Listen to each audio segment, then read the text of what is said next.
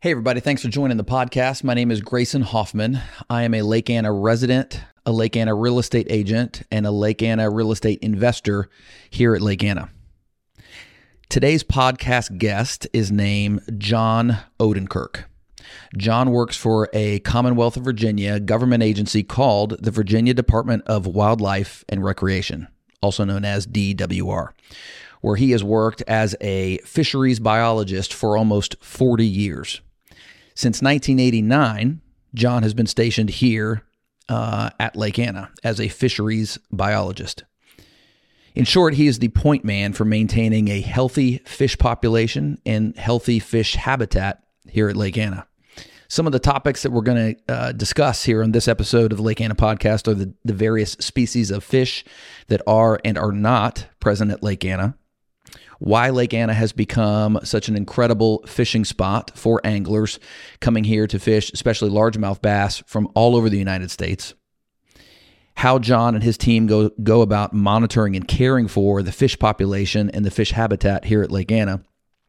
And we also talked about Cindy, the nearly 6 foot long, 100 plus pound channel catfish that they accidentally caught in one of their surveys on the public side of Lake Anna. And yes, Cindy, who they named the channel catfish Cindy, was safely released back into the public side of Lake Anna, but she was caught up, you'll hear, down from the depths of the public side near the dam at Lake Anna.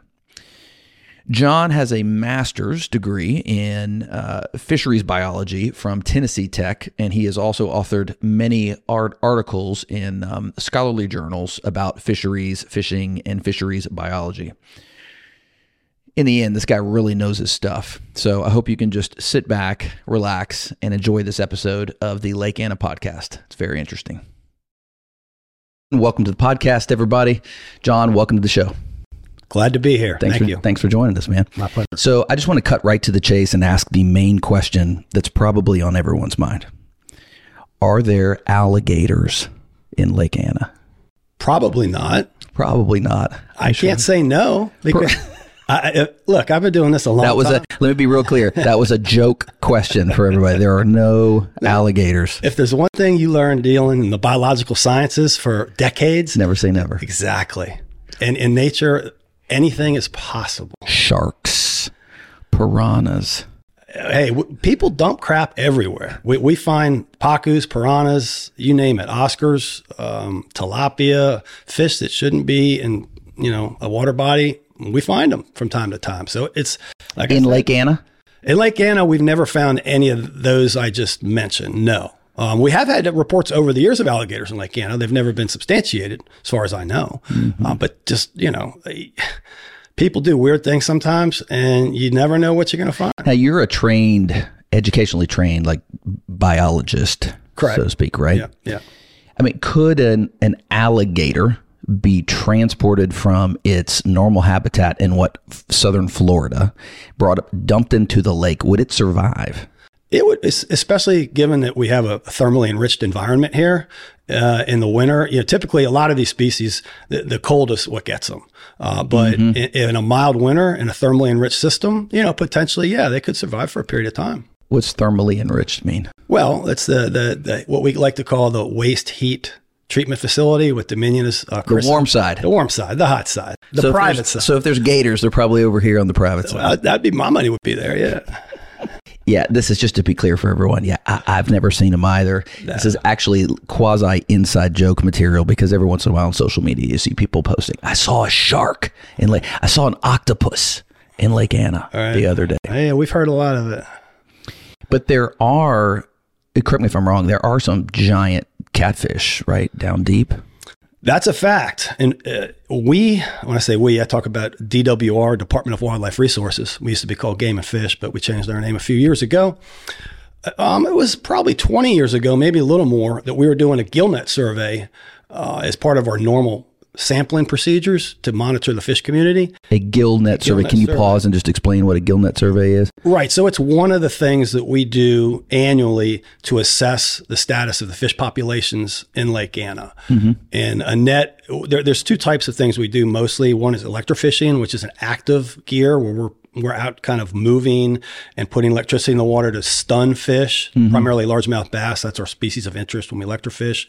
And then there's gill netting, which is a passive technique where we just set the nets out and the fish swim into the nets and get caught. And it targets a different group of fish. In the case with the gill netting, we're targeting shad or forage species, the species of fish that we stock, like striped bass or walleye, and then also fish that aren't adequately sampled by electrofishing, like catfish. So we get these different groups of fish in our net surveys. And to go back to the giant catfish story, there's actually kind of two facets to the giant catfish story. One is that, yes, we caught a state record, probably a world record, channel catfish in Lake Anna and released it 20 years ago. Down in a net down around Dike 3, right at the rock quarry, where it drops from like 3 feet to 90 feet. Which side of the lake are we talking about? On the cold side, right in front of the dam. Cold side in front of the dam. But between Dike 3 and the dam, where the old quarry is, where it's extremely rugged bathymetry.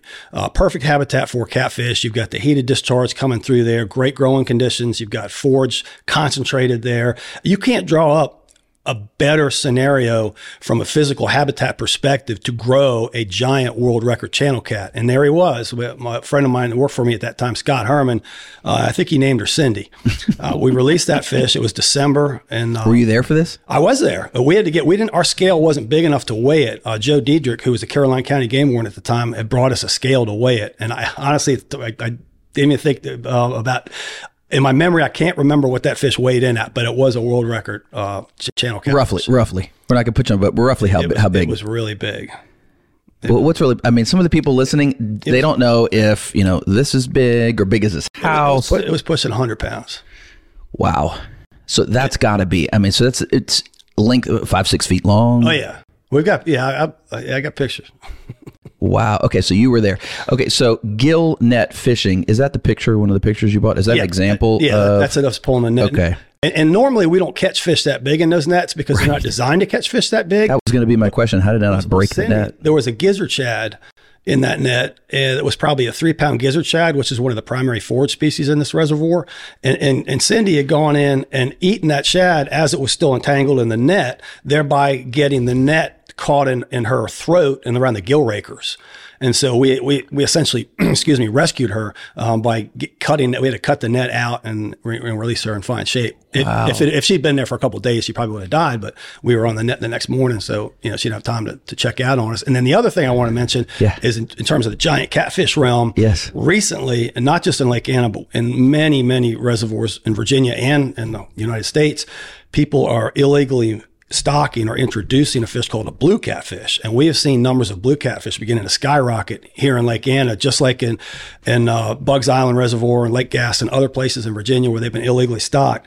And they do quite well. Now, we may, because we have such a strong channel catfish population and white catfish population in Lake Anna, it seems like the blues haven't been able to really take off like they have in some other water bodies. But we prefer that if people don't move fish around, it's illegal to move fish around. So blue catfish is just one example of a fish in Lake Anna now, like snakeheads, that we didn't stock, that we prefer were not here, but they're here because people illegally move fish.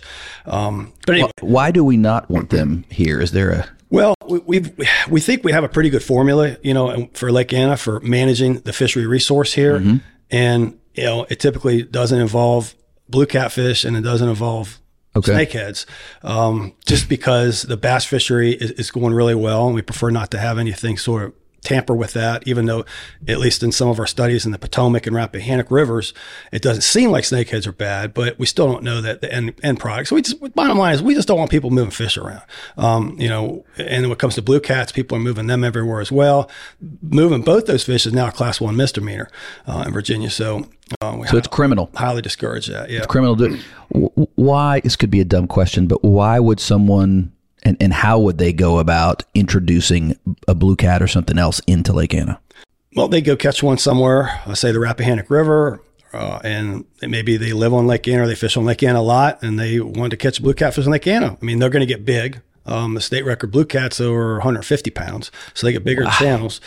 And, to some people, that trophy, catching a really, really huge fish has a certain draw to it, and they just want them. They don't want to drive to wherever they're driving to catch them. They'd rather have them right here in their backyard, so they want to move them. So that's what they do. But moving fish like that now is a misdemeanor. Well, moving stocking a live fish in any water body in Virginia without a permit is illegal.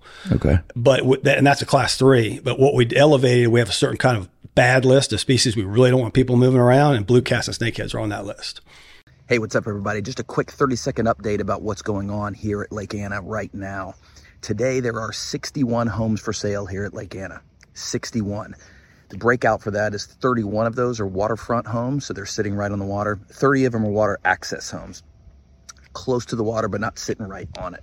The average sales price right now for the 61 that are for sale is $1.1 million. For the waterfronts, the average is $1.6 million. And for your water access homes, the average is about $530,000. Now, of the 61 homes for sale, only like 30 of those are actually built right now. For the water access homes, the homes that are close to the water but not sitting right on the water, only 12 of those are actually built right now. The rest of them are new construction homes that are to be built. What does this mean for you? If you're thinking about selling or you are a seller, now's a great time to sell a home here at Lake Anna. Why? Because the supplies are so low, sellers are getting top dollar. Low supply means high sales price. If you're a buyer, things are getting better. Your borrowing interest rates are now in the mid-6s. Last year, they were in the mid-7s. They're improving. And your choices, your home supply numbers are actually increasing. More to choose from. A month or two ago, the number here of homes for sale were down in the 50s. We're now up to 61. So good news. All right. Now, back to my interview with John Odenkirk. Cindy, is that what you guys called her? That was the channel cat. Yeah. Right, the channel cat. Yeah. Do you know approximately what depth she was deep. Our gill nets are designed to fish near the bottom, and that I believe it was probably 60 to 70 feet deep in that net set. Interesting, and that's right at the discharge point where the water's coming out of the in the quarry itself, the old quarry. When you say old quarry, what was there a rock quarry there before the lake was dug? Yeah.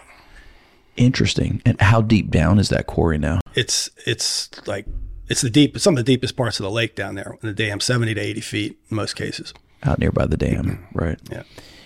And you dive? I do. You ever seen any big fish down when you were diving? No. You're probably not going that deep, are you? No, generally not. You can't see anything. Even with a light, you can't see anything diving in Lake Anna. That's what I've heard. Once you get below about 30 feet, even down lake, it's real difficult to see much. So typically when I'm diving on the fish reefs, some artificial habitat structures that some anglers and guides have put out over the years in the lake that we've worked with. Dominion Power's done some. And what we're trying to do is we call brush up or create some physical habitat in the lake for fish to have a nursery area, for young fish to hide, for people to go to catch fish. The larger fish is a good ambush place. So it's desirable to have these different habitat features in a lake, and a lot of times reservoirs are kind of scrubbed clean of that habitat when they're constructed, and then also over time, what's left tends to break down a little bit, and so there's this phenomena people refer to when they manage reservoirs about reservoirs aging and losing productivity over time. And what's amazing about Lake Anna is we really haven't seen that. I mean, here we are, 1972 with Hurricane Agnes, the lake filled ahead of schedule. And we're basically, half a century at Lake Anna. And right now, in my mind, the lake is as productive and the fishing's as good as I've ever seen it. And I've been here since 1989. Really? It's phenomenal right now. And I'm like, it's not like I'm taking credit for it. It's just, I was going to say that's thanks to you. This is on your watch. I'm watching it happen, and it's wonderful. It's a blessing to be able to be here and do these great times at Lake Anna. It is. And in a minute, I want to get into your thoughts about why you think it's getting better and better vis-a-vis some of the other lakes. But I just, for my own benefit and for the benefit, I'm sure, of some of the listeners, I want to just back up a bit. You're a government employee, correct? Right. Commonwealth of Virginia. Yep. And the agency you work with is now called Department of Wildlife Resources. Wildlife. That's DWR. Yep. Okay. What is the mission of that agency that you work for? Yeah, I'm glad you asked that, because our mission, our goal is, and I can't recite our mission statement to you, but basically the bottom line is we want to promote outdoor recreation, whether it's hunting or fishing or boating. We want to promote that recreation. We want to promote people do it safely. And we want to be able to conserve the natural resources for our use and for future generations' use. So essentially, it's if you break it down, it's kind of twofold. It's you know, in my world, it's even easier because I'm on the fisheries side of it, and I'm managing the aquatic ecosystems. So and we're a hook and bullet agency still. Unlike most states, we still receive our funding primarily or almost exclusively from people that partake in the resource. So that is people that own a boat and title a boat. Pay that fee, or you buy a hunting or a fishing license and the other, associated licenses that go along with that. Like if you're a deer hunter, you buy, a small game plus a big game, plus you buy like a muzzle loader and all that stuff. So we get some good revenue from deer hunters like me, because you're buying numerous licenses. But besides that, except for this little bit of sales tax on this outdoor equipment that's still tied to the outdoor recreation, we don't get general fund money.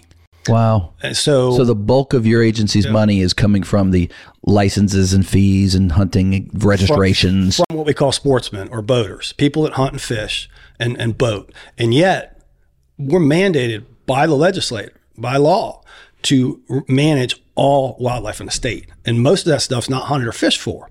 Bald eagles, threatened and endangered species, mussels, all these critters, salamanders, you name it, box turtles. And we all love these. I mean, I stopped on the way here today and pick a box turtle up by the road so I didn't get squashed. It's probably 30, 40-year-old box turtle. But, nobody's paying for that stuff except for the people that hunt and fish and boat. So there are some grants out there where we get, certain money for, species in peril and things like that. But the bottom line is in Virginia, unlike some states, we have not gone to a more broad funding base for our resource agency. At some point, and that was the idea behind this name change, was that, people for years, we're game and fish, game and fish, game and fish. Well, we're more than game and fish. And that's, why we're DWR now, because we're all wildlife resources. Fascinating. How big is that agency in terms of number of people? We're talking 500, 1,000? Yeah, our maximum employment level, last time I looked, which was a long time ago, we were around 500. I could be off by, 10, 20% either way on that at this point, but we're in the neighborhood. That's, you guys have a lot of territory to cover for that few employees. It's not a lot of people. It's a big state. Well, it's a bit, yeah. I mean, I've got 12 counties, and it's Mike Oswald's the other biologist with me, and me. We're the two biologists for 12 counties. 12 counties. Yep. Can you recite the 12 or most of the 12? You got Louisa, Orange. It's basically, actually, Louisa is our partners in the southern district of my work area. So I go as far north as Fairfax. And I come all the way down, and Lake Anna is the southern edge of my district. Okay. So I've got Orange, and I've got Spotsy. Right. But John Harris has Louisa, but I've been managing the lake since whenever as time began. So, and then I go as far west as Skyline Drive. Okay. So I've got, what's neat about my work area is I go from the mountains. I've got brook trout. Like I'm after this meeting today, I'm going back to Harris Hollow and the Rush River in Rappahannock County to talk about a trout stream situation we have up there. So I go from brook trout to tidewater. Some days I'll be out on the tidal river tomorrow. So yeah, it's pretty cool. So do you have Albemarle then and Green? So that's John Harris's district. He's a southern district, district in our work area. Do you go up towards like Front Royal over the mountain? Now you're over in the valley, and that's a separate work area too. Okay, yeah. So you're kind of Spotsylvania, Orange, and then going up towards Northern Virginia. Yep. Interesting. Okay, so that's DWR, and then more narrowly speaking, your job is, in a nutshell, just for the folks, manage the aquatic resources of my district. So whether that's a pond, a lake, a stream, a big reservoir, figure out what's going on and manage it the best you can. You're exclusively focused on the aquatic bodies. Exclusively. In other words, you're not birds or deer or anything like that. Are there other people who kind of focus on that? Yeah. Okay. And so once in a while, if they need help with a project, we'll go over and help them. Sometimes we'll pull them to us if we've got a big project. So, it's stuff we're all interested in. But generally speaking, it's like not in my position description other than I'm supposed to be helping divisions when they need help and I can give them help. But other than that, I'm not worried about bear biology or eagle biology. We have people that do that. Okay. And roughly how many lakes are we talking about within your 12 counties that you're focused on? I've got about 25 public fish reservoirs, whether they're owned by a municipality, our agency, or Dominion Power. Different examples why people create. We only have 2 natural lakes in all of Virginia, so basically everything in Virginia is a reservoir that was created by somebody for some purpose and has to be managed. Hopefully, because for fishing is either a primary or secondary use. Did you just say that there are only 2 natural lakes in the entire state of Virginia? Yeah, exactly. That is crazy.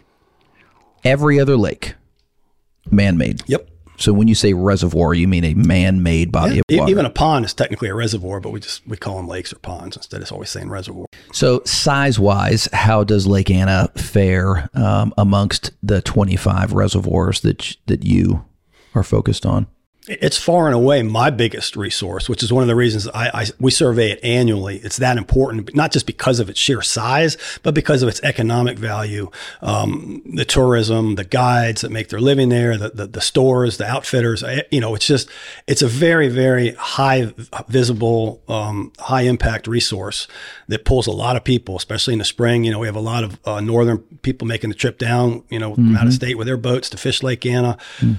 So it's very important from a recreational economic standpoint. You say surveyed annually. What does that mean? So when we do we set up our sampling, which for bass, largemouth bass is the bread and butter fish worldwide. It doesn't matter where you are. Largemouth bass is the fish that attracts the most attention, and so that's where we spend a lot of our time because again, we're beholden to our who's paying our salary, and we want to, number one, make fishing good. Number two, conserve the resource. So hopefully those things are going to overlap. Not always, but most of the time. And so what we're doing out every year on Lake Anna is we're doing boat electrofishing surveys for largemouth bass, almost a full week, at least 3 days. Usually it's the last week of April every year, and we've done it that way for almost 30 years. And what that does is it gives boat electrofishing. Yeah. So we use a large John boat with a generator in it and a special pulse box, and it takes a DC raw current like you'd use to power, a skill saw or something. Okay. And that just turns that power, this pulse box turns that power into something designed to stun fish, not to hurt them, but just to momentarily stun them. And that is, in freshwater, that is the most highly regarded and most used survey tool, in our whole profession, and has been for the better part of a century. And if you do it right, now anytime you collect data about anything, there are biases associated with that data. Or how you collect that data. What we try to do is minimize those biases. And so what we're interested in is the abundance of bass and the size structure. Those are the 2 big things that we're interested in. How many are there and what size are they? What's the size structure from which we can infer other things about the population. And the electrofishing by its nature is a shallow water technique. So it's no good out in 10, 20, 30, whatever feet of water. It's good in maybe 5 or 6 feet of water max. And so when are the bass shallow? Typically when they're getting ready to spawn. So that's when they're vulnerable. So that's when we have our best representative time or window to get a good snapshot of that population. So that's why we're always generally choose the last week of April, because that's when the fish tend to be shallow. And shallow is less than 10 feet? Yeah, 5 feet? Less than 6 feet generally. Yeah, a lot of times they're 2-3 feet. And they're either looking to make a bed or, on a bed or whatever. And we're not disrupting the spawning. We're just... we wouldn't want to disrupt the spawning. We net the fish and we measure them and we put them back. So the point of this is in the spring, you are studying the fish population. Right. You said size and structure? Yep, of the largemouth bass. And is the electrofishing focused exclusively on the largemouth bass, or are you looking at other species? All we're looking for is largemouth bass. That's all we've ever collected with our electrofishing. Until the advent of somebody illegally releasing snakeheads in the lake about 6-7 years ago. And now we collect snakeheads because that's species of interest as well. And you typically collect them in the spring where you're going to find largemouth. So those are the 2 top tier predators in the lake in the littoral zone. That's the shallow water zone near the shoreline areas. Do you do the electrofishing on both sides of the lake? We do not. We don't stock or do any surveys on the hot side. Why is that? Well, it's not public. There's no public ramp there where somebody that's just driving down the road with their boat can launch a boat. True. And so because of that, because the way that we're funded, we're a user fee agency, and people on the hot side aren't funding us to do their, survey that lake. Interesting. portion of the lake. So your focus is on the public side of the Correct. lake. And always has been. And you know, it would be like somebody asking us to come out and survey their farm pond. It's like, well, there's consultants that can do that. And it's hard for us to justify spending fishing license dollars to survey. Interesting. Now, we do make exceptions in areas like homeowner associations. Okay. Occasionally, if we have time available, and we get a request from, say, Fawn Lake, something like that, or Lake of the Woods, say, hey, you know, we're having problems with our fishery resource, you know, and because those people are obliged to buy fishing licenses, even though it's not open to the public, right? I will still try to give them as much technical support as I can. And we do that with the hot side as well, because Dominion Power is by their permit requirements dictate that they conduct surveys on the hot side quarterly. They're out there 4 times a year. And the good thing about Dominion's data, even though some of the stuff they do, I wouldn't necessarily have picked that time of year to do it, but it's a great temporal data set, meaning we have a timeline of data can take in the same consistent way for decades. And so that gives us more insight, not just to the hot side, but as a cold side as well. So we every year when they submit that report, we get to look at that report and make sure that things on the hot side, because we're still, you know, we still want fishing to be good on the hot side. It's not like we just want to completely ignore it, but we're not spending time surveying it. You know, like we don't have enough time to do. And I mentioned that window of time, basically from mid-April to mid-May is when we've got a month to get all of our bass surveys done in those 25 lakes, which of course not every lake's going to get done because we have other stuff to do too, besides just do bass surveys in lakes for a solid month. I mean, I would like to be doing nothing for a solid month, but every day being on a boat doing bass surveys, but we don't have the people and the time to do that. So we have to prioritize every year. And out of those 25 some lakes, we pick maybe 6 or 8 that are going to get done that year. And then the rest get done every other year, every third year. Some lakes like in Culpeper, maybe Mountain Run get done every 5 years or 6 years. Lake Annie gets done every year. Because it's a popular place for the residents of the Commonwealth of Virginia. And just a quick pause in case there's somebody listening and they don't understand some of the terminology here. Of course, you know, Lake Anna, big man-made lake, early 70s. And to support the operations of the power plant, you've used the word Dominion a few times. Dominion is the company, the energy company here that now operates and regulates the operation here at Lake Anna, the North Anna Power Station. The lake was made. It supports the operations of the power plant. We've been talking about private side, public side. The lake was split into 2 completely independent and basically 2 separate bodies of water. Cold side, warm side. One side, the water comes into the power plant, does its thing. There's another podcast episode about how all that works if anybody wants to watch it. But then the discharge side, the water comes out about 14 or 15 degrees warmer onto the, quote, private side. And that's what you've been talking about. The public side is public access. And that's why you guys focus there. Right. Anyone from the state, anyone from the nation can show up and use the waters in the public side. Private side is for residents only or their guests. And that's why you have less focus there. Right. Okay. The electrofishing, I know this is probably a question people have. It sounds like it doesn't harm the fish. It stuns the fish. I know some people are probably concerned about that. So stun as in now the fish are unconscious or they're just confused enough for you to net them. Like mechanically, how does that process work? It's interesting. It is interesting. So I started to talk about the pulse box. So what the pulse box does, these are very fancy pieces of equipment that are very expensive, and they take that raw AC power and they pulse DC it. So our boat's set up, it's an aluminum boat, and the hull of the boat is the cathode or the negative. And we have these 2 boom arrays that have metal cables on them that hang off the front, and those are our anodes. So the boat's the negative, the positive are our probes hanging out in front of the boat, and this pulse DC current sets up a field where the electrons are flowing towards the anodes or the booms. And we have a big deck up there with a rail around it that we can lean against with long handled dip nets. And the fish, when they get in the field, they're immobilized, but as the current pulses through the fish, it creates this called a galvanotaxis, which is a forced swimming motion. So they're swimming in line with the electron motion, and that they orient towards the booms, toward the positives, and they're typically upside down, and they just they're just pulled almost like the tractor beam, in old Star Wars or Star Trek. I get gearhead there, but yes, and at that point they're really easy to net up and we have a big 75-gallon live well, and a lot of times if you're not fast on the net, they come out of it, second or 2, they come out of it and they're gone. So it's that, it's quick. It's quick. Now, it's all these factors affect I mentioned the biases. Water temperature is a big effect on how fish get hit. The size, the bigger the fish, the harder they get hit. The conductivity of the water has a lot to do with it. We can't shock in salt water because it's too conductive, but in some waters that are really soft, there's not enough to make it. So it's there's a lot of things that go into it. But generally speaking, the fish are only immobilized for seconds. How big of an area in the water is affected? It's about 5 or 6 feet radius around each of the two booms. Oh, so it's pretty small. Pretty small area. So sometimes, I've been known to swim in Lake Anna. If I were to accidentally swim through this area when this was happening, would it immobilize a person? Would it immobilize me? Yes. You'd have to be really close to the boat though, but it will, and has. We've shocked just about everything at one time or another. And accidentally hit each other? Yes. Well, it's different. The boat probably feels good. Shocking. Now the backpack unit is not bad because the backpack unit we use is about 1 or 2 amps, and we're like 300 volts maybe DC. But the boat unit's putting out, we're usually running about 6 to 7 amps at usually about 1,000 volts DC. Wow. So that gets your attention, and yeah.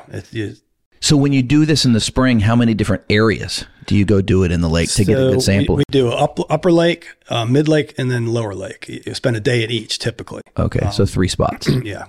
Okay. Because the lake is a giant trophic gradient, meaning the productivity is dramatically different at the top of the, where the water comes in up, say 522 bridge, or down towards, the dam. As people know the lake, your visibility is just so different, and everything. Very different. The biomass is different. And so, yeah, the mid-lake region to me is the best nexus of sort of habitat and productivity. For personally, when I go fishing in Lake Anna, I would normally fish the mid-lake region.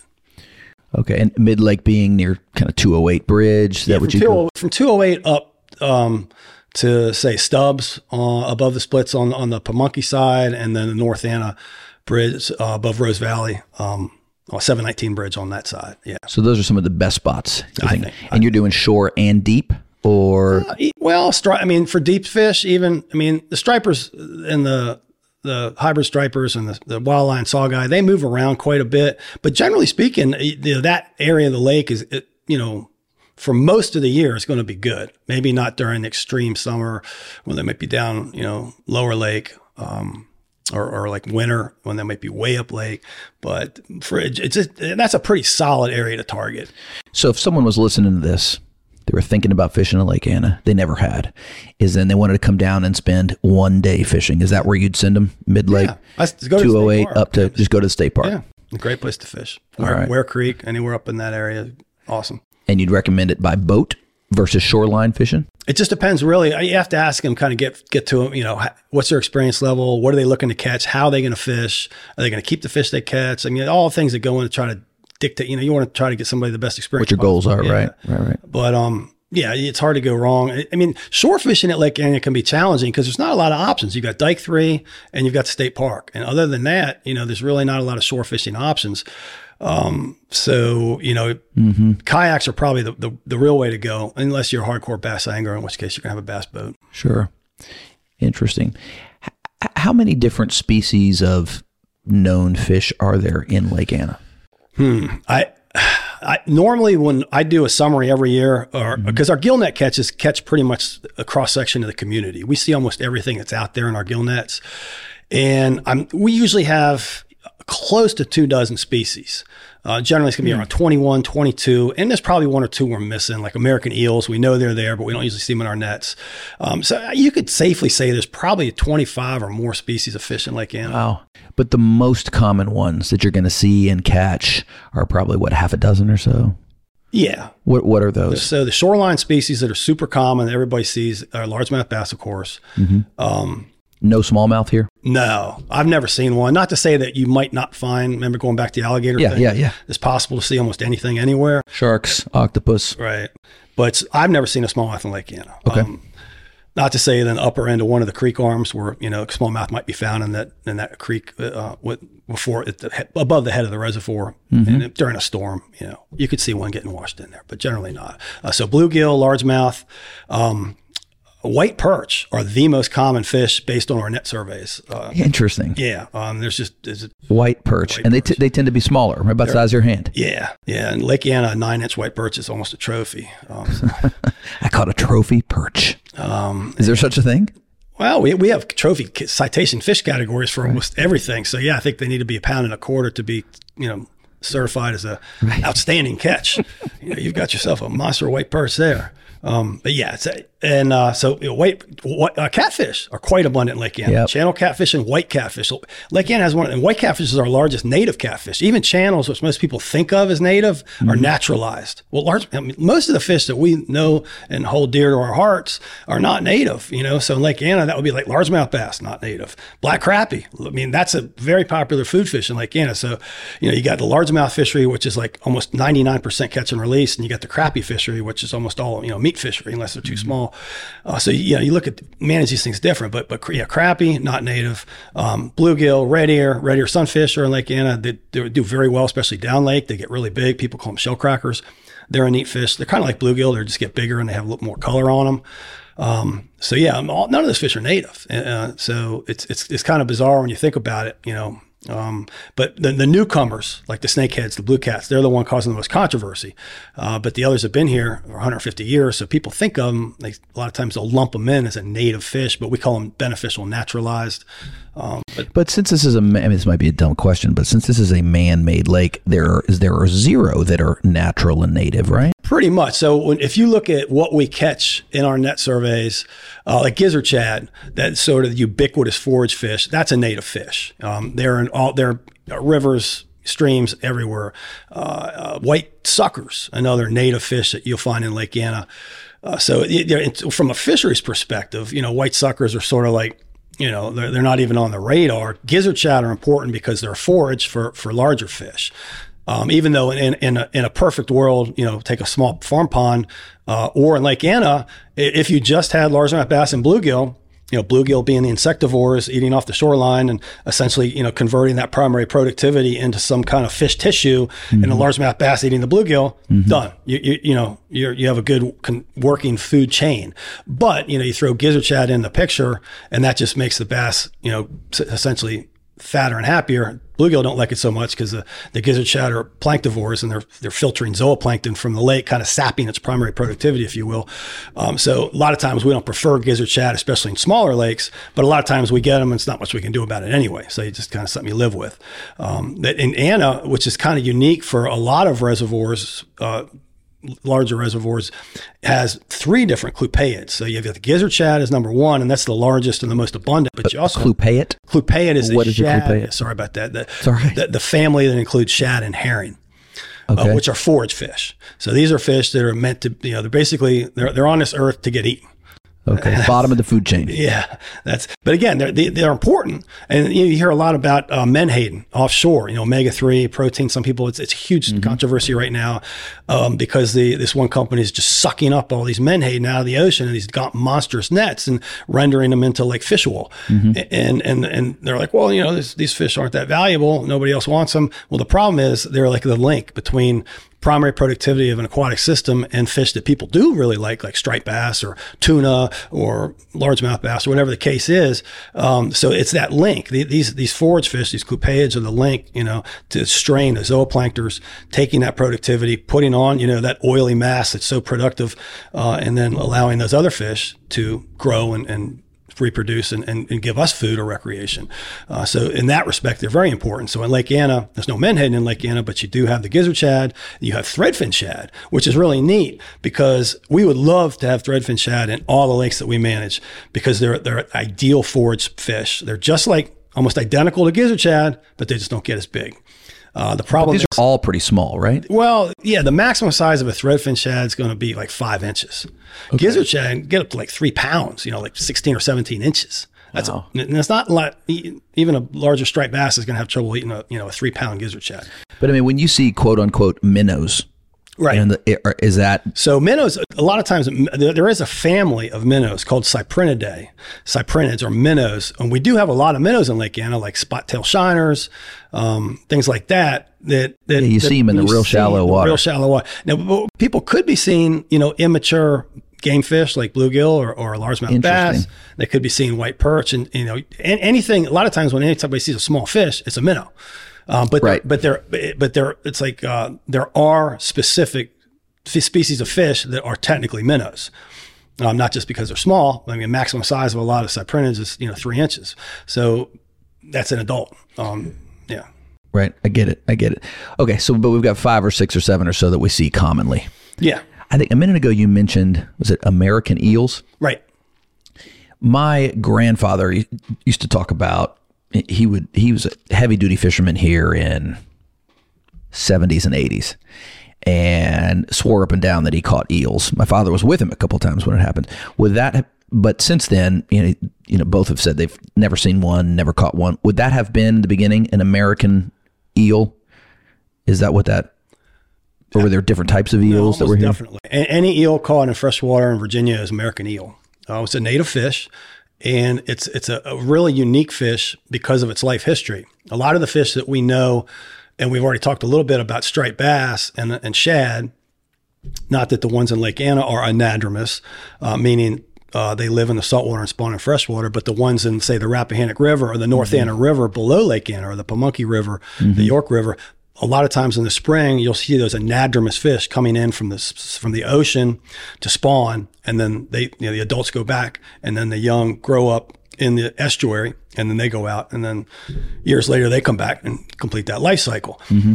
Well, the really cool thing about American eels is they're exact opposite. They spend their entire lives in freshwater, and then they go all the way to the South Atlantic Ocean, spawning, and then they're done.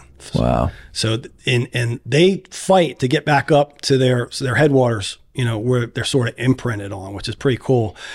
And so American eels are really good at getting around obstacles too. People talked about snakeheads moving across land. The snakehead's got nothing on American eel. American eel can wiggle way better than a snakehead can on any kind of wet ground. So like for years at Embry Dam in Fredericksburg, before it was blowing up on the Rappahannock, just a mile above the head of the tide, we had American eels would get around that routinely. During storms, they would like either slither up the face of the dam or they would slither around the dam like snakes. So it's not, even though at Anna, on the North Anna power station there at the dam, there's nothing for passage. And the big thing is to provide passage for these organisms trying to get from one place to another to complete their life history. Mm-hmm. But Anna it was not deemed at that time, the North Anna River in the late 60s, early 70s, people did not see the need to put a eel passage or any kind of fish passage device on the North Anna Dam. So there is none there. But the eels we still see eels on Lake Anna, and that's because that's a pretty high dam, but given time and given, some proclivity of proper in wet conditions, those eels can get around that dam and turn up in Lake Anna. They're just not going to be nearly as many as if there was some sort of passage feature on that dam. What's the American eel look like? They look like a snake. I used to catch them when I was a kid.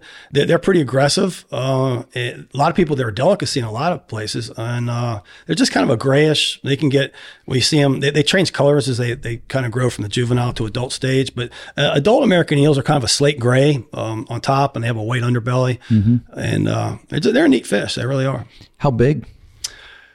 Average? A mature, typically the females are the ones that go highest in the watershed. And even when we're doing trout stream work, like the stream I mentioned I'm going to later today, the Rush River up in Rappahannock County, right up in Shenandoah National Park, we'll see a female American eels almost 20 years old, probably, close to not 3 feet long, 2 feet long, maybe a little more than 2 feet long, and probably weighing in about maybe 3 or 4 pounds. Wow. So that's a big eel in a tiny stream. A couple, 3 inches in diameter. Yeah. And they're up there waiting for the little bomb to go off inside their head to tell them time to go. But it doesn't sound like they end up on the end of a fishing hook very often. They are aggressive, and people do catch them. I mean, aggressive in the sense of going after bait. Yeah. I mean, typically, you see like a kid's fishing earthworms, and a split shot and a bobber or whatever. Mm-hmm. And that's how I used to catch them when I was growing up. And that's how, people fishing for trout, a lot of times if they're using natural bait, like worms, night crawlers, they'll catch American eels up in those little streams. Interesting.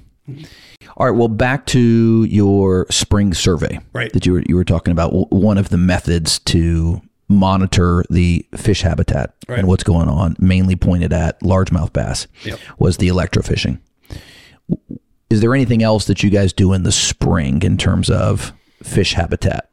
Well, habitats. Well, no, not habitat. The fishery. Right. Fishery valuations. No, in the spring, it's basically all bass. So you stun them. They are netted manually. Yep. They come in, and then what do you do with them? Okay, I've got them in the net. What happens? Put them in a live well. We're done with that timed run. And then you take them somewhere? No, we continue on the transect. Basically, we're doing fixed transects, and we continue on the transect until we're done with the timed. What's a transect? So it's basically a reach of shoreline that we survey every year. Okay. And once we're done, and sometimes it takes a little longer, a little less time, but instead of actually having our sample, our discrete sample unit as a measure of shoreline distance, we measure it as seconds. How many seconds have you spent? And so our unit of effort is typically going to be some block of time. And when we're done with that block of time, we shut everything off. We measure all the fish, weigh them if we're going to weigh them, tag them if we're going to tag them, whatever we do to them, and then release them all. So you're weighing them, you're documenting the weight, the type of fish. Right. You mentioned tagging. Is it just a physical tag, or is this like a radio emitter tag that I can follow the fish? We use all of these at different times and different systems to determine different things. And Anna, the only fish that we're tagging right now, putting physical tags on, are the largemouth bass, and that only on certain larger fish. We're putting what's called a PIT tag, passive integrated transponder. It's the same kind of tag you might put in one of your dogs or cats as a way to if it gets picked up as a stray. It's a very small, it's a chip, and people call them chips. They're generally shaped kind of like a little oblong, like an extended egg kind of, and they're only put out information if they're interrogated.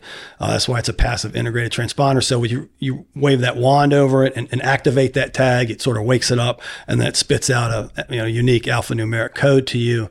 And then you go back through your data book, your files, and figure out, I tagged that bass on such and such, and it was such and such, blah, blah, blah. And then you get that information. So, and the only reason we're doing that now is because Lake Anna is one of very few privileged lakes in the state of Virginia that we're doing an experimental stocking program with these F1 largemouth bass. Now, we don't stock many fish in Lake Anna because everything that's there pretty much are self-sustained through natural reproduction. Like once you get that thing started, you pretty much can walk away, and then you just monitor the size structure and the abundance, which is what the big thing I mentioned earlier. And stocking means, just in case? Stocking means you're actually putting or planting fish in the reservoir for some design purpose. Okay. And so typically that's going to be in a new lake, a lake that maybe had some catastrophic event, like a fish kill for whatever reason. Or it could be maybe because of a harvest, you're trying to make up some over harvest situation, which isn't that common in around here anymore. Or you're maybe trying to do some manipulation where you're trying to get something more out of the fishery. And that's the case at Lake Anna, with a couple things. So we mentioned stocking. So, and I'll get back to the F1 largemouth bass, but before we go on to that, the other things we're stocking in Lake Anna right now are the striped bass. Okay. And then there's a hybrid striped bass, which is a cross between a striper and a white, which tends to do better in warmer water. Because we got a picture of one of those, right? Yes, we do.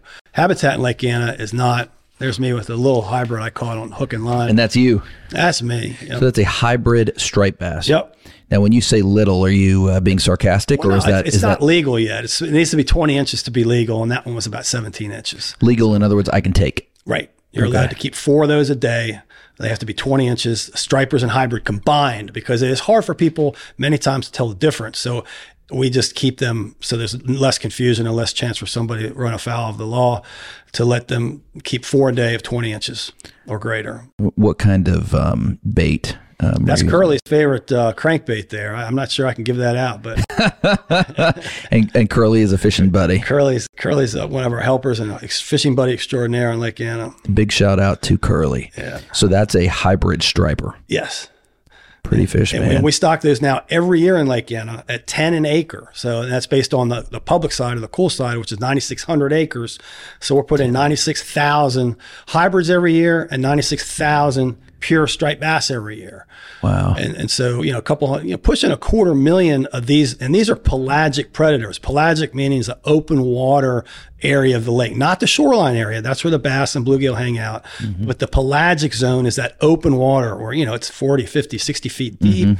And you don't have I'm not gonna say you're not gonna find largemouth out there, but that's not what you think of for largemouth habitat. It's a large zone of the lake, open water. There's a lot of forage. Remember, we mentioned the threadfin shad, we mentioned the gizzard shad, we got the blueback herring is the third forage species. So you got all this open water, all this forage, and generally largemouth bass are not really taking advantage of that habitat. So the striped bass and the hybrid striped bass, they're going to take advantage of that habitat, and it's going to give a diversification to this resource. So instead of people coming out to Lake Anna just to catch largemouth bass, they come out and catch striped bass, which, is a fish that most people associate with the bay or the ocean, but they can live just fine in a reservoir. They can't complete their life cycle naturally spawning. So that's why we have to stock them every year. So that's an example of stocking to create a fishery and maintain a fishery that can't be maintained through natural reproduction. But in the case of these F1 largemouth, cannot be maintained through natural reproduction. Right. Yep. Wow. What, they just don't spawn enough? They can't. The habitat's not right. Okay. Fish when they spawn have different strategies. Like centrarchids or sunfish family, they build nests. Bluegill build nests. Largemouth bass, technically a sunfish, build nests. They guard those. They lay the eggs. The female lays the eggs. The male fertilizes them, and then the male guards them. It chases away nest predators. It's a very structured and regimented process. Strategies. Like the strategy with the striped bass is called broadcast spawning. Hundreds of thousands of eggs are just spewed out in the water column, and then they need to float and drift with the current. Well, there's not a lot of current in Lake Anna, so what's going to happen to the eggs? They're going to just settle out in the bottom and get smothered and die. So they don't. There's a lot of things that have to come together. Sometimes you wonder how nature ever does some of this stuff at all, and it's like sea turtles nesting on a beach and surviving. It's just some things just boggle your mind but Mother Nature, in most cases, is still capable of surmounting these obstacles that these creatures face and completing their life history assignments. Interesting. This other photo here of this gentleman with the toboggan and holding 4 fish. That's the aforementioned curly. That is aforementioned curly. All right. And what type of fish is he holding there? Those are striped. All of them striped hybrids also? As well. Same as you were holding? Yeah, exactly. Awesome. And so a moment ago, you were talking about stocking. The F1 largemouth bass. Right. And is this stocking happening? That is. Those are. So what are we looking at here? Oh, no, I'm sorry. Those are actually hybrids going in right there. But it's a good segue for us to remember that the F1s are similar to that. We don't direct release them into that. That's at the High Point boat ramp where direct release. Yeah, we call ramp stockings or quick release stockings at boat ramps. Okay. Depending on the species and the situation, boat ramp stockings can be quite successful, as evidenced by the hybrid fishery in Lake Anna right now. We stock stripers at 3 ramps, and we stock hybrids at only 2 ramps because the water's pretty warm when we're stocking the hybrids. And what we're seeing here is literally it's a giant box on a trailer, full of the fish that you're stocking, and they're about 1 inch and a half long. Oh, they're little at this time. Yep. All right, so they're babies, and then the hatch is open and they shoot out. What you don't see in that picture are the 2 hours they spent tempering the fish to make sure that the pH and the water temperature were close. Because when the fish, those fish many times are coming from out of state. We raise a lot of our own fish from our own state hatcheries, but sometimes it's easier and cheaper for us to put the fish out to commercial hatcheries on bid than we can raise them. Sometimes we don't have the space to raise certain fish, which is the case with the hybrid stripers. We just don't have the room or the hatchery space to do it. So we buy those fish. Depending on where they're come from, the water temperature and pH could be dramatically different from our lake water, and to avoid shocking them or stressing them, we'll slowly temper that water to bring it up to where they're happy going into that lake like that. And how interesting. Very well. But in the case of the F1 largemouth, we're getting those fish from the truck. We just did it Lake Anna last week. Yeah, we just did it last week. And we put those in a big boat, pontoon boat kind of thing with big, huge, like 300-gallon tanks on it. Mm-hmm. And then we will motor around slowly with nets, just like being like Johnny Appleseed, just throwing out, a little net full here, a little net full there, trying to really move those fish and spread them out, typically along water willow beds or habitat beds where they're going to have a safe sanctuary, a nursery area to grow and prosper. And the F1 is a type of striped bass. No, that's a largemouth. This is a largemouth. Yeah. Okay. F1 is, F1 is just a reference to the first generation. So an F1 could be, okay. You could be F1 or I could be, but what we're talking about is F1 largemouth bass. Gotcha. And what the connotation means is that it's a pure first generation from a pure northern largemouth bass and a pure Florida largemouth bass. Those are two genetically different species, or actually they're subspecies. And for years in largemouth bass management, there's been a lot of controversy and different opinions about what fish works best where. And as already mentioned, in most waters, a lot of waters where there are largemouth bass, they're not native. So the book was sort of yet to be written on what works best. And over time, through genetic surveys, we've determined that most of our bass fisheries or populations are composed of what we call FX, mutts. But they're intergrades. They have a fair amount of Florida alleles in their populations.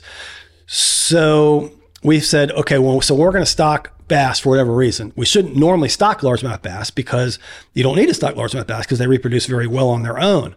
But if one of these things happens where you feel you have to stock largemouth bass, then we're going to stock F1s because basically it's what we already have. We already have intergrades, we cross between a Florida and a northern. But the neat thing about the original, the first generation, I mean, you can have an XX, the FX is 40% Florida alleles. You could have an XX that's 60% Florida alleles. So you can kind of think about it. Well, an F1 is 50%, right? Because it's got half of each. But the thing about an F1 is the very first generation has been shown and demonstrated to get larger. In other words, the initial bang for the buck with an FX is pretty much washed out after that first generation. So what we're trying to do at Lake Anna, or attempting to see if it's possible, is by stocking a limited number of fish every so often, can we get the top end bigger? In other words, we're going to take this artificial fishery, this non-native fish in this reservoir that we created, and we're going to see if instead of having a big fish at Lake Anna be maybe 8 pounds, maybe it can be 11. Interesting. And just those 2 pounds in the bass world is huge. Yeah. You can't imagine the power that is. A minute ago, you mentioned that you were tagging, or are you tagging some of these? So some of these fish we're getting, especially the larger fish that are likely to show up at tournaments, we're going to start going to tournament weigh-ins and scanning a lot of these larger fish. To see if there are some of the fish that we've stocked, these F1s. So once the chip is in, it's invisible. Yep. It's not like there's a red tag on a tail or something floating around like an animal that you see.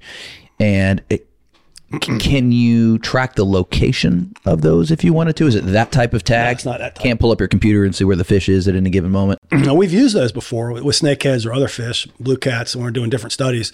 But we're not doing that right now with anything like Anna. Okay. So spring, monitoring the fishery, primarily the electrofishing. And then later in the year, I think you mentioned there's kind of one more phase that you go through, and that is... Those are our net surveys. So the gill-net surveys we do, and whereas in the spring with the shocking, that is we call that a sample station methodology. We're basically sampling like Dominion does. We're doing the same exact shoreline every year, which has some value. But the other way to look at it, and a lot of times scientists will argue about which is better, there's a thing called like pure random sampling, which is the thing about pure random sampling is you need a high enough sample size to make it meaningful in case you draw some bad sites. So when I set up the gill-net survey many years ago at Lake Anna, what we tried to do is have a truly representative random survey. And I stratified the lake by an upper portion and a lower portion using 208 as my cutoff. And we randomly select 9 sites in upper and 9 sites in lower. And then we have these 200-foot gill nets that have 8 different mesh panels. So the size of the mesh panel dictates the general range of fish that you can expect to catch in those. Okay. And so these are 200-foot nets that each have 8 25-foot panels. So we can expect... When you say 200 feet, you mean 200 square feet? 200. No, they're 200 feet long by 8 feet deep.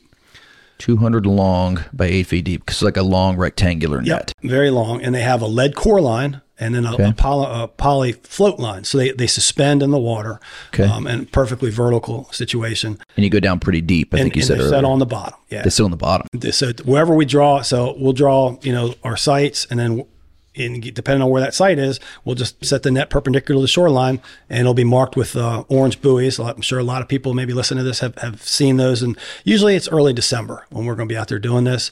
And we'll come along in the morning and fish those nets, and then we'll reset them the next night so that the mesh is flipped, so that we're not biasing our catch based on how deep a certain mesh size is. So that was one way we sought to minimize the bias of these nets. But what we have determined is these nets are very good at sampling the overall community and telling us, because the main thing we're interested in, since we're stocking almost 250,000 pelagic predators every year, is to make sure that they have enough food to eat, because it's possible to stock too many. We'd like to stock as many as we can, as long as we can produce them, but not stock too many. So for a long time, I tweaked the stocking rates, because I was at Smith Mountain Lake years ago. They kind of crashed that fishery because there were too many predators, and then fishing was really bad there for a long time. And I didn't want that to happen at Lake Anna. So it took me a long time to sort of settle on this 10 acre of each. Before we started stocking hybrids, I got comfortable with like 15 to 20 stripers an acre was probably the right ratio, because every lake's different. You have to kind of, it's not just one size fits all thing. And then when we were lucky enough to sort of work the hybrids into the schedule, I think 10 and 10 is a pretty solid formula for Lake Anna moving forward. So yeah, but the gill net surveys, they tell us, are there a lot of gizzard shad this year? Are there a lot of blueback herring? Did we have a threadfin shad kill? Because they can cold stress and die in harsh winters. Now we haven't had many harsh winters lately, so the threadfin shad population is going gangbusters out here at Lake Anna. So, and the black crappie, white perch, catfish, the gill net gives us all that information, so we can track all the species abundance over time and size structure and all that stuff. So it's a pretty handy sampling tool. Generally speaking, how is fishing right now at Lake Anna? I love it. Thanks for asking me that. It's my pleasure to say that, in my opinion, fishing at Lake Anna is the best it's ever been. No kidding. In the 50 years the lake has been here.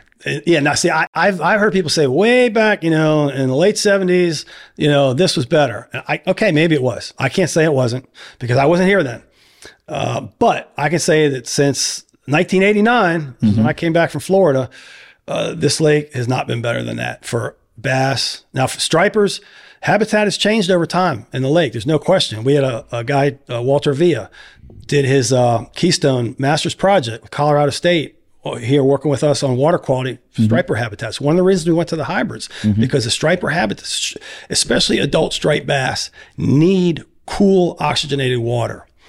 When you think of cool water, you think of Lake Anna, do they normally, in the same sentence? Probably not. So they got to go deep. Yeah. And a lot of times if they go deep, they're not going to have oxygen they need.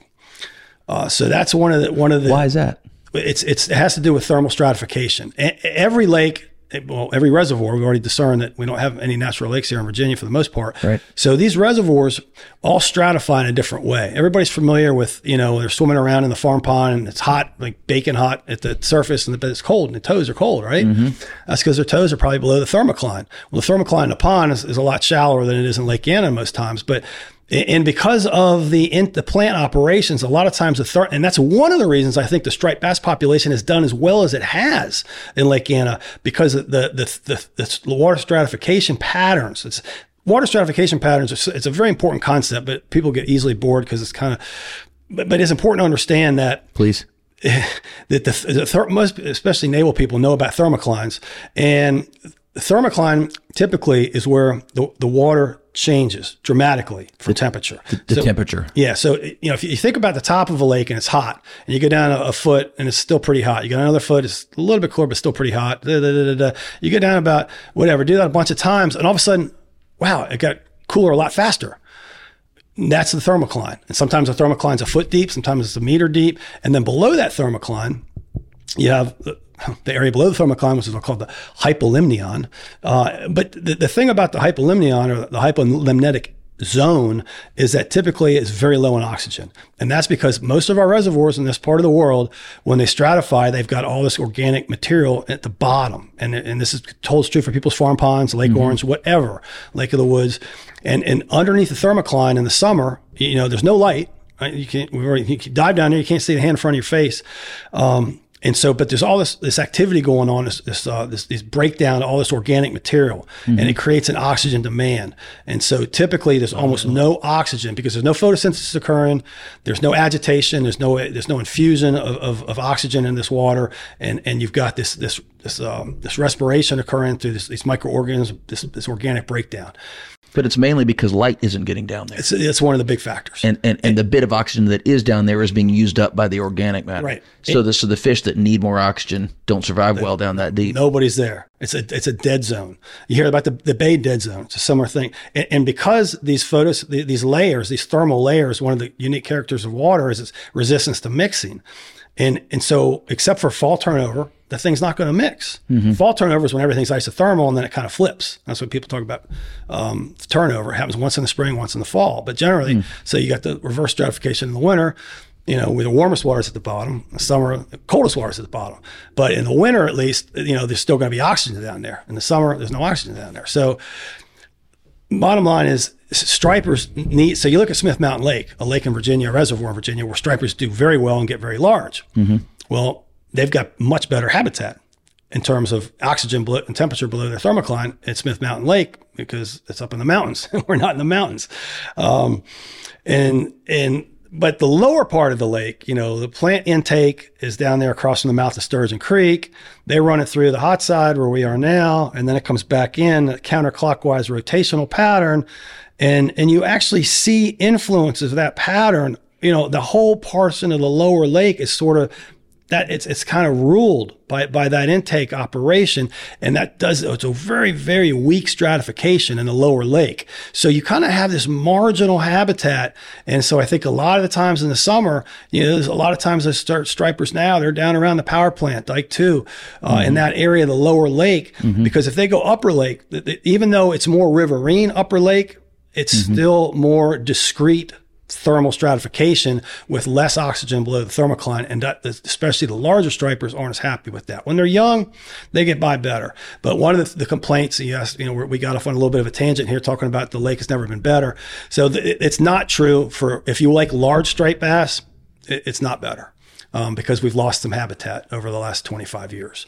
And that's never going to come back. And that's one of the reasons we're now stocking 50-50 with hybrid mix. Okay. Because they do much better. You have it with hybrids, and we're doing it with sawguy too now. And we haven't mentioned it yet, but over the years we've stocked walleye, which is a fish people associate with the Great Lakes a lot and the New River in Virginia. But not typically warm lakes. And that's because they're cool water fish. They don't do great in warm lakes. But the sawguy is a mix between a sauger and a walleye, just like a striped bass hybrid is a mix between a striped bass and a white bass. That hybrid vigor, that taking those two species and artificially cross them in a hatchery, sounds like a little bit of mad scientist thing going on, but they do very, very well in limited habitat conditions. So in a lake like Lake Anna, sawguys are doing fantastic. We still only have a couple of year classes of them out there, but we're going to try to get them in there about every 2 or 3 years, since we have that big pelagic zone and all those forage for them to eat. And the hybrids do so much better in Lake Anna than the stripers do. So we're going to continue stocking the pure stripers as long as we can, as long as we don't have big overt fish kills like Claytor Lakes has had. Other southeastern lakes in Tennessee and Carolina have had these catastrophic striper fish kills because in the summer they get what we call the habitat squeeze. The water just gets too warm, oxygen gets too low, and they're in one little layer and they're just not happy. And a lot of times the forage can be, 6 feet above them, and they're not going to leave that zone of comfort to go after that forage. So they get poor body condition. And then this is like us, if you're in poor body condition or you're stressed, you're more susceptible to the stuff that's always out there, the fungus, the bacterial infections, viruses. And then they tend to get those maladies that we see sometimes. When you've said fish kill a few times, so you mean a naturally occurring death due to their environment? Exactly. In Lake Anna, we've been lucky that, in my knowledge, at least with regards to stripers, the only fish kills that we've had are more acidic related, which is a very unique situation up in Contrary Creek from the old the mines that were up there. That was a whole remediated area due to low pH. Lake Anna actually kind of saved that whole system and has made that a more productive. You can look at people can go back and forth about by taking away the North Anna free flowing river and putting this dam in and creating this lake, have you made the ecology around here better or worse? And you could argue both sides of that all day long and probably be right on both of them. But one thing it absolutely did do is it helped that Freshwater Creek and Contrary Creek ameliorate the effects of that acid mine drainage. And now we have a pretty healthy system there. Once in a while, if you have a very, very dry period, like say maybe 3 or 4 week drought, and then you get like a 2-inch thunderbuster rainstorm, and then you get a surge of water coming through that watershed, it can drop the pH real fast, and fish don't take, especially fish like stripers, don't take that well. So I think the 2 bigger striper kills we've ever had in this lake were attributed to that scenario right there. Interesting. But it wasn't a thermal oxygen thing. Like it's normally when you have a striper kill in a reservoir, it's an oxygen thermal thing. You've mentioned a few times, habitat. Before we just dive in there, and I want to make sure, I know your time is limited, so I want to make sure that we have time to address a few other important topics. But you've talked about habitat and your habitat work that you and your agency, generally speaking, what do you mean by that, the habitat? So yeah, in Lake Anna, we sort of mentioned the aging process, and there's not, physical habitat is so important from a variety of avenues to look at different species of fish, how they reproduce, how they recruit, that is survive to become members of the adult fish population. And throughout all these different aspects of these fish, just a hollowed out moonscape is typically not what's desirable, for a prosperous fish population. And we're talking about, for the layman here, what it looks like underwater. Right. And you'd be surprised swimming along how barren it is in most of the lake. Really? There are a few stumps left over from when the timber were harvested, in the late 60s and early 70s before the lake was filled. Mm-hmm. But it's except for some docks, you've got docks with the pilings, and those can be little fish meccas.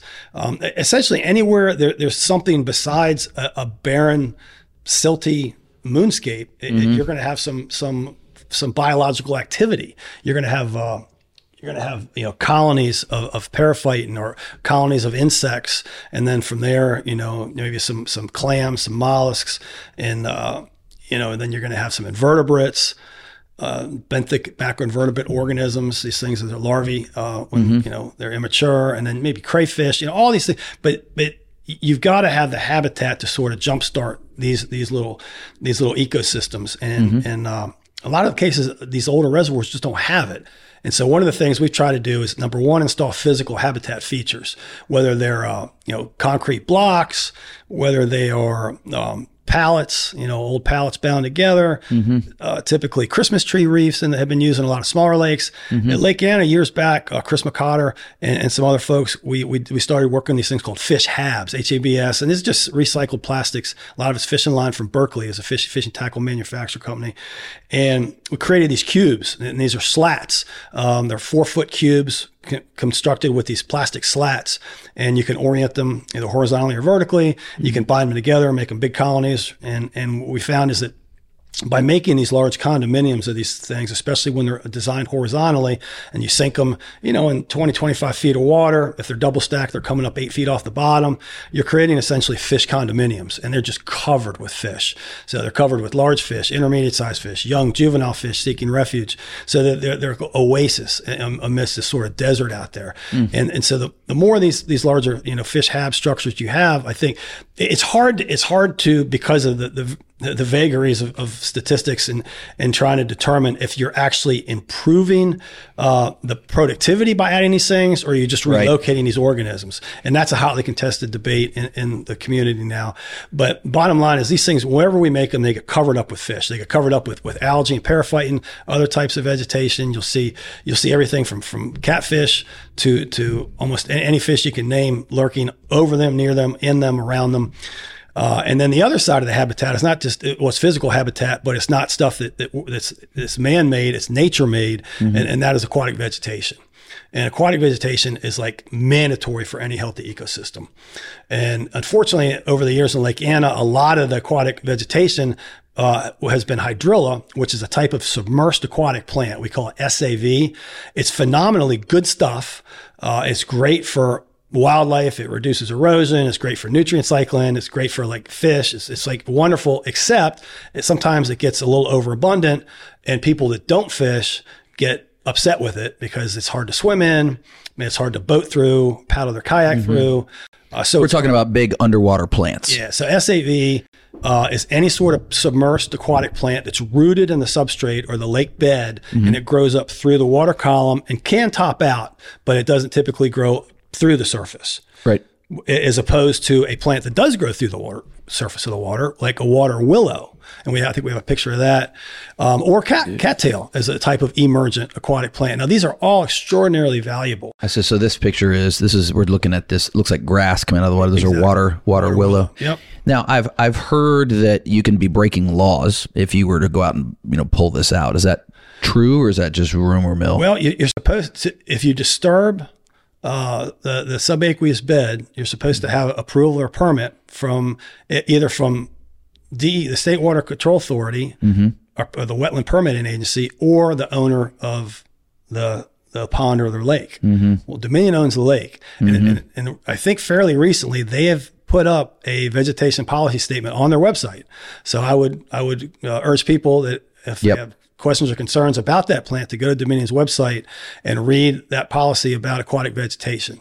When it comes to us, we tell people we can't tell them not to do it. We say, please don't pull that stuff up. It's really, really beneficial for the lake. And the fish in particular. For everything. For fish, yes, absolutely for fish.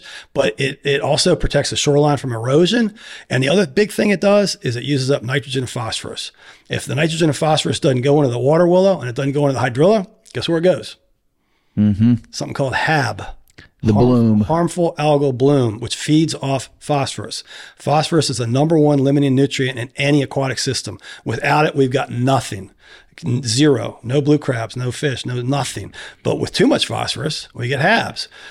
So the more of this naturally occurring, I'll use layman's terms, grass in the water, the less, logically speaking, the less algae the lake is going to have. It has to be.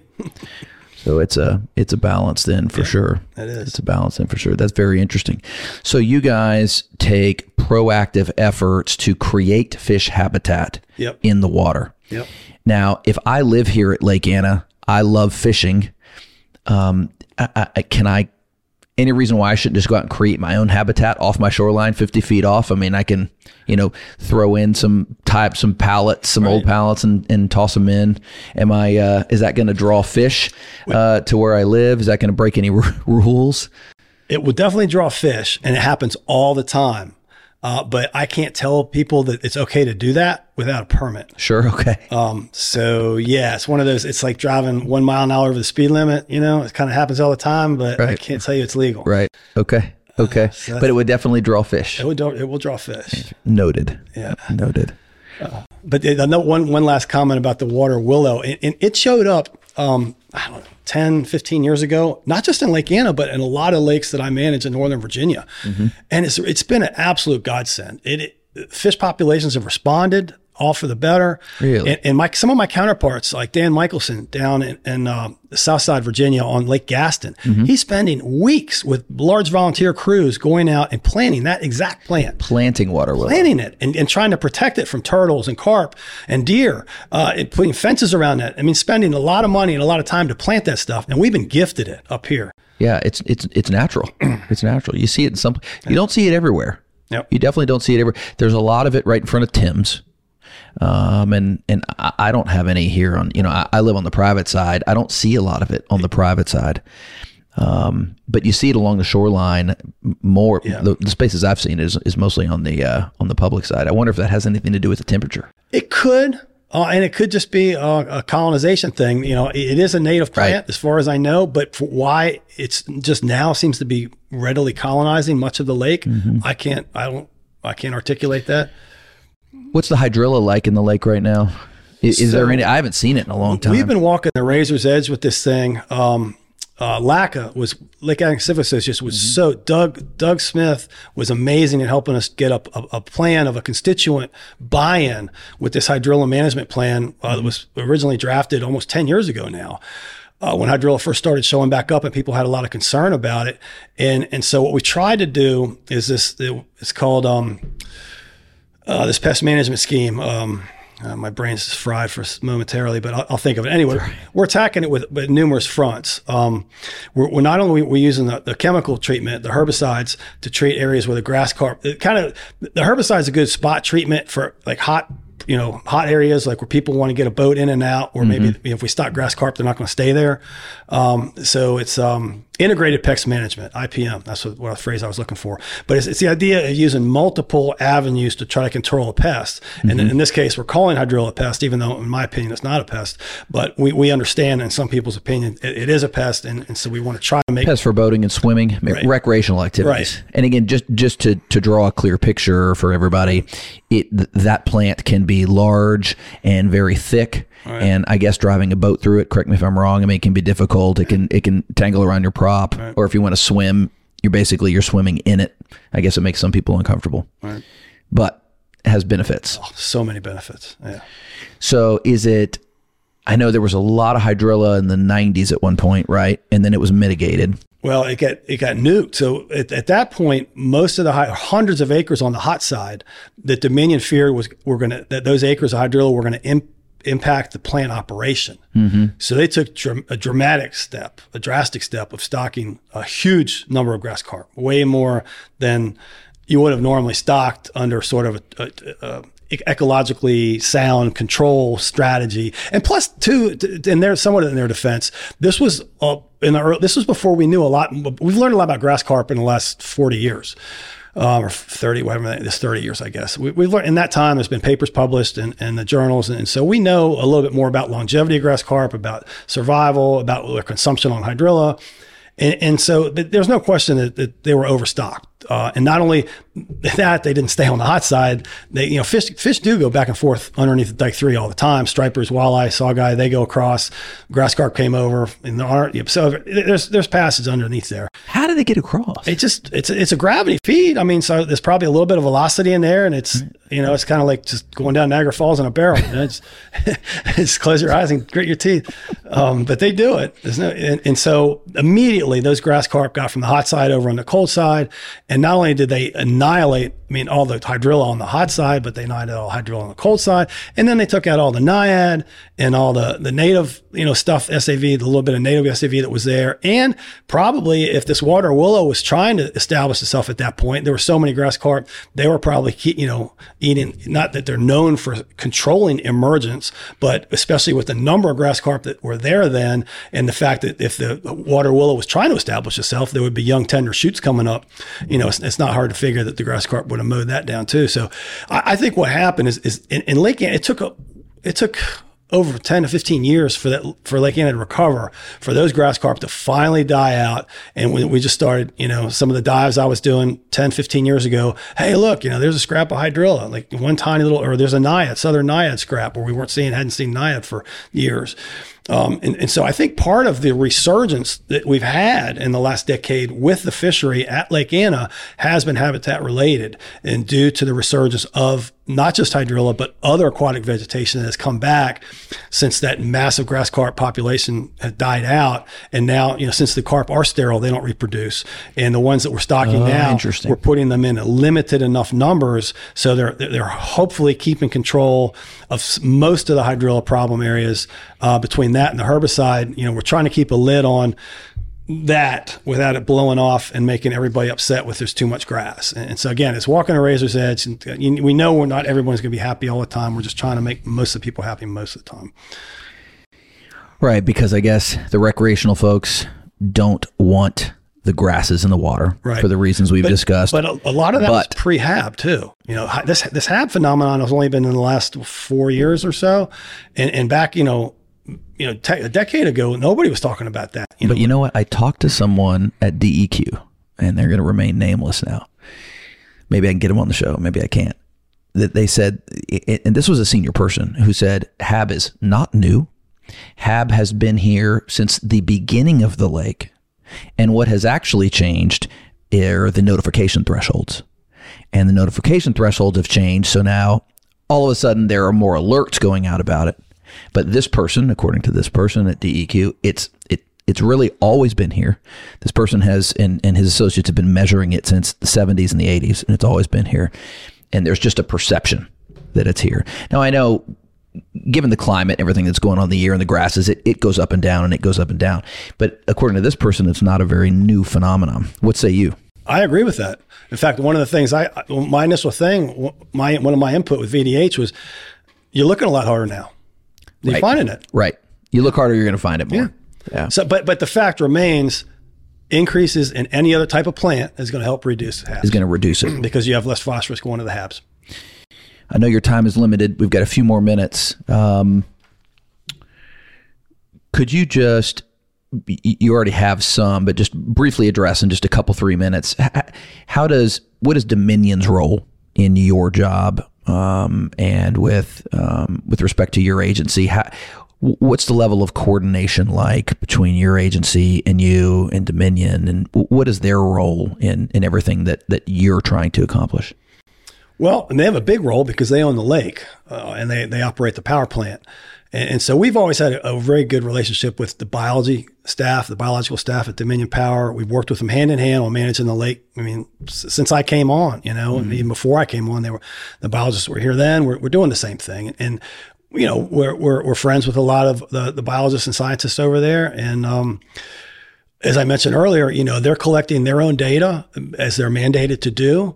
And we appreciate so they're required to do it under permits and law, basically. Yeah, through the permitting agencies, DEQ is the state's permitting agency, and then through the federal agencies that oversee the nuclear. So you have FERC, or NRC more than FERC. So they said in the beginning, if you're going to operate this plant with this lake here, you're required to A, B, and C. Right, and so they've got to basically assure the permit authorities and thereby assure the constituents, the resource agencies and the public that what they're doing is sound and safe, and they're not contaminating the fish, the people, the sediments, whatever. They're basically conducting this operation in a sound and scientifically valid manner, and to kind of prove that they have their own staff that. And we review those policies. We review how they collect their data, their summaries, their annual reports every year we get. We have to sign off on those. And they're doing a good job. I mean, sometimes we'll come up with a different idea and we'll say, hey, why don't you look, an example would be smallmouth bass spawning in the North Anna River.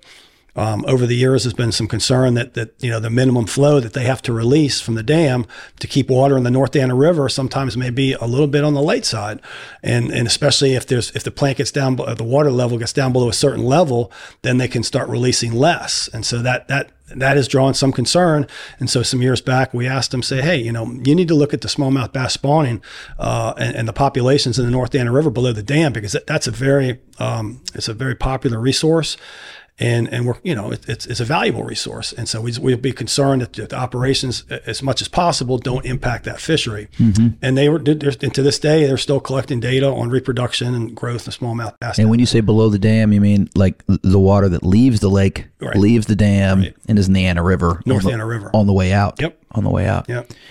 So Dominion works with you guys. They share their data with you. There's water quality mostly. Do they play much of a role in monitoring fish habitat, or is it mostly focused on water quality? It's more focused on water quality and the fishery resources themselves. Just like, we do electrofishing and gill-netting, they do electrofishing and gill-netting. Oh, they do? On the hot side and the cold side. Yeah.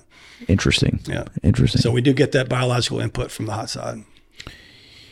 Well, before we tap out here, is there anything that we haven't talked about yet that you think locals, residents, fishermen, competitive fishermen, local recreational fishermen would find interesting or noteworthy? Anything you want to add before we wrap up?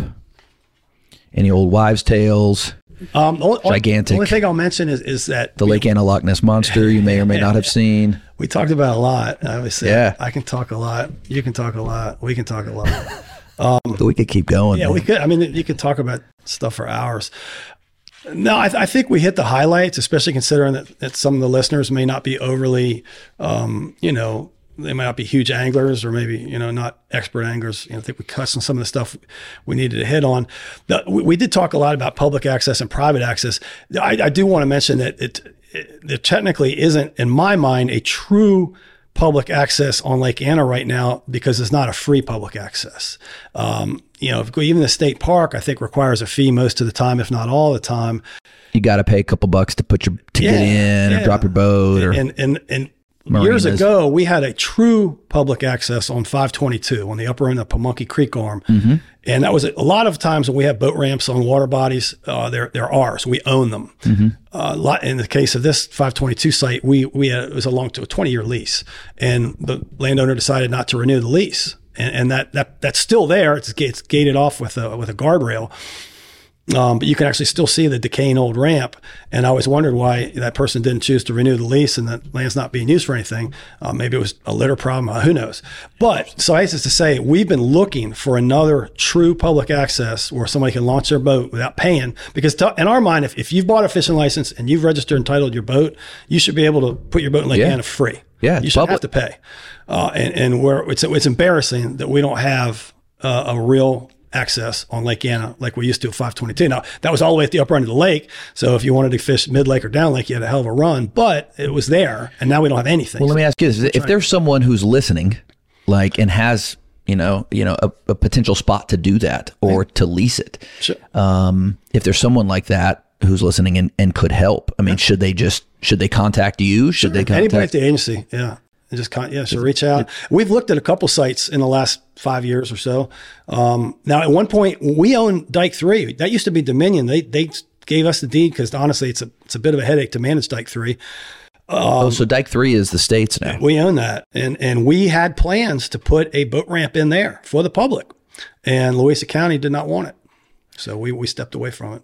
Interesting. Yep. Interesting. Would that have gone on the end where you see a lot of people fishing? All the way down at close to that end, quarry. closest to the we wouldn't have messed with that fishing area, but it would have been kind of on the other side of that fishing area in that cove. But the county just didn't. The county did not want it there.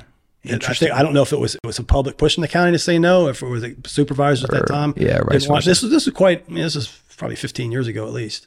Interesting. But those plans are still in somebody's file cabinet. Maybe they should reconsider that. If people want to reach out to you, John, how can they contact you? I'm pretty accessible.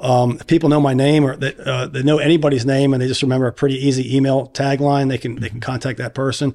So it's the person's first name with a period in their last name. So it'd be John, John, Odenkirk, Odenkirk, at the agency acronym DWR Virginia spelled out .gov, G-O-V. You have an office phone number? Yeah. Just call my cell number, 540-845-9661. That's your cell. Do you have a big social media profile or anything? You got a bunch of followers out there? I got zero social media. You don't have a TikTok page? I see you on TikTok dancing around. None of that? I've never been on Facebook in my life. I'm proud of it. We got to change that, man. You've got a lot of neat stuff going on here. If you started posting some pictures of what you got going on. We've got a huge agency. DWR does some stuff? Yeah. We've got some people in there pushing out some amazing stuff right now. It's phenomenal what they're doing. So yeah, check out our agency social website stuff. But not me personally. How much fishing do you get to do personally here at the lake? You come too often? I fished with Curly not too long ago. Maybe a month. That's that picture right there. Was maybe a month, 6 weeks ago. A few times a year. Not as much as I used to. I don't fish anywhere as often as I used to. I got a 50-acre horse farm in Rappahannock. So wow, that's your time. That's my time, man. Well, man, I really appreciate you being here today. Thank you very, very much. It's great talking to you, and I'm hopefully answer some questions for people helpful. Or open up some questions. Happy to try to answer any questions anybody has. Thanks to you and thanks to your agency for letting you come on. Appreciate your time, man. Publicizing it. Absolutely. All right.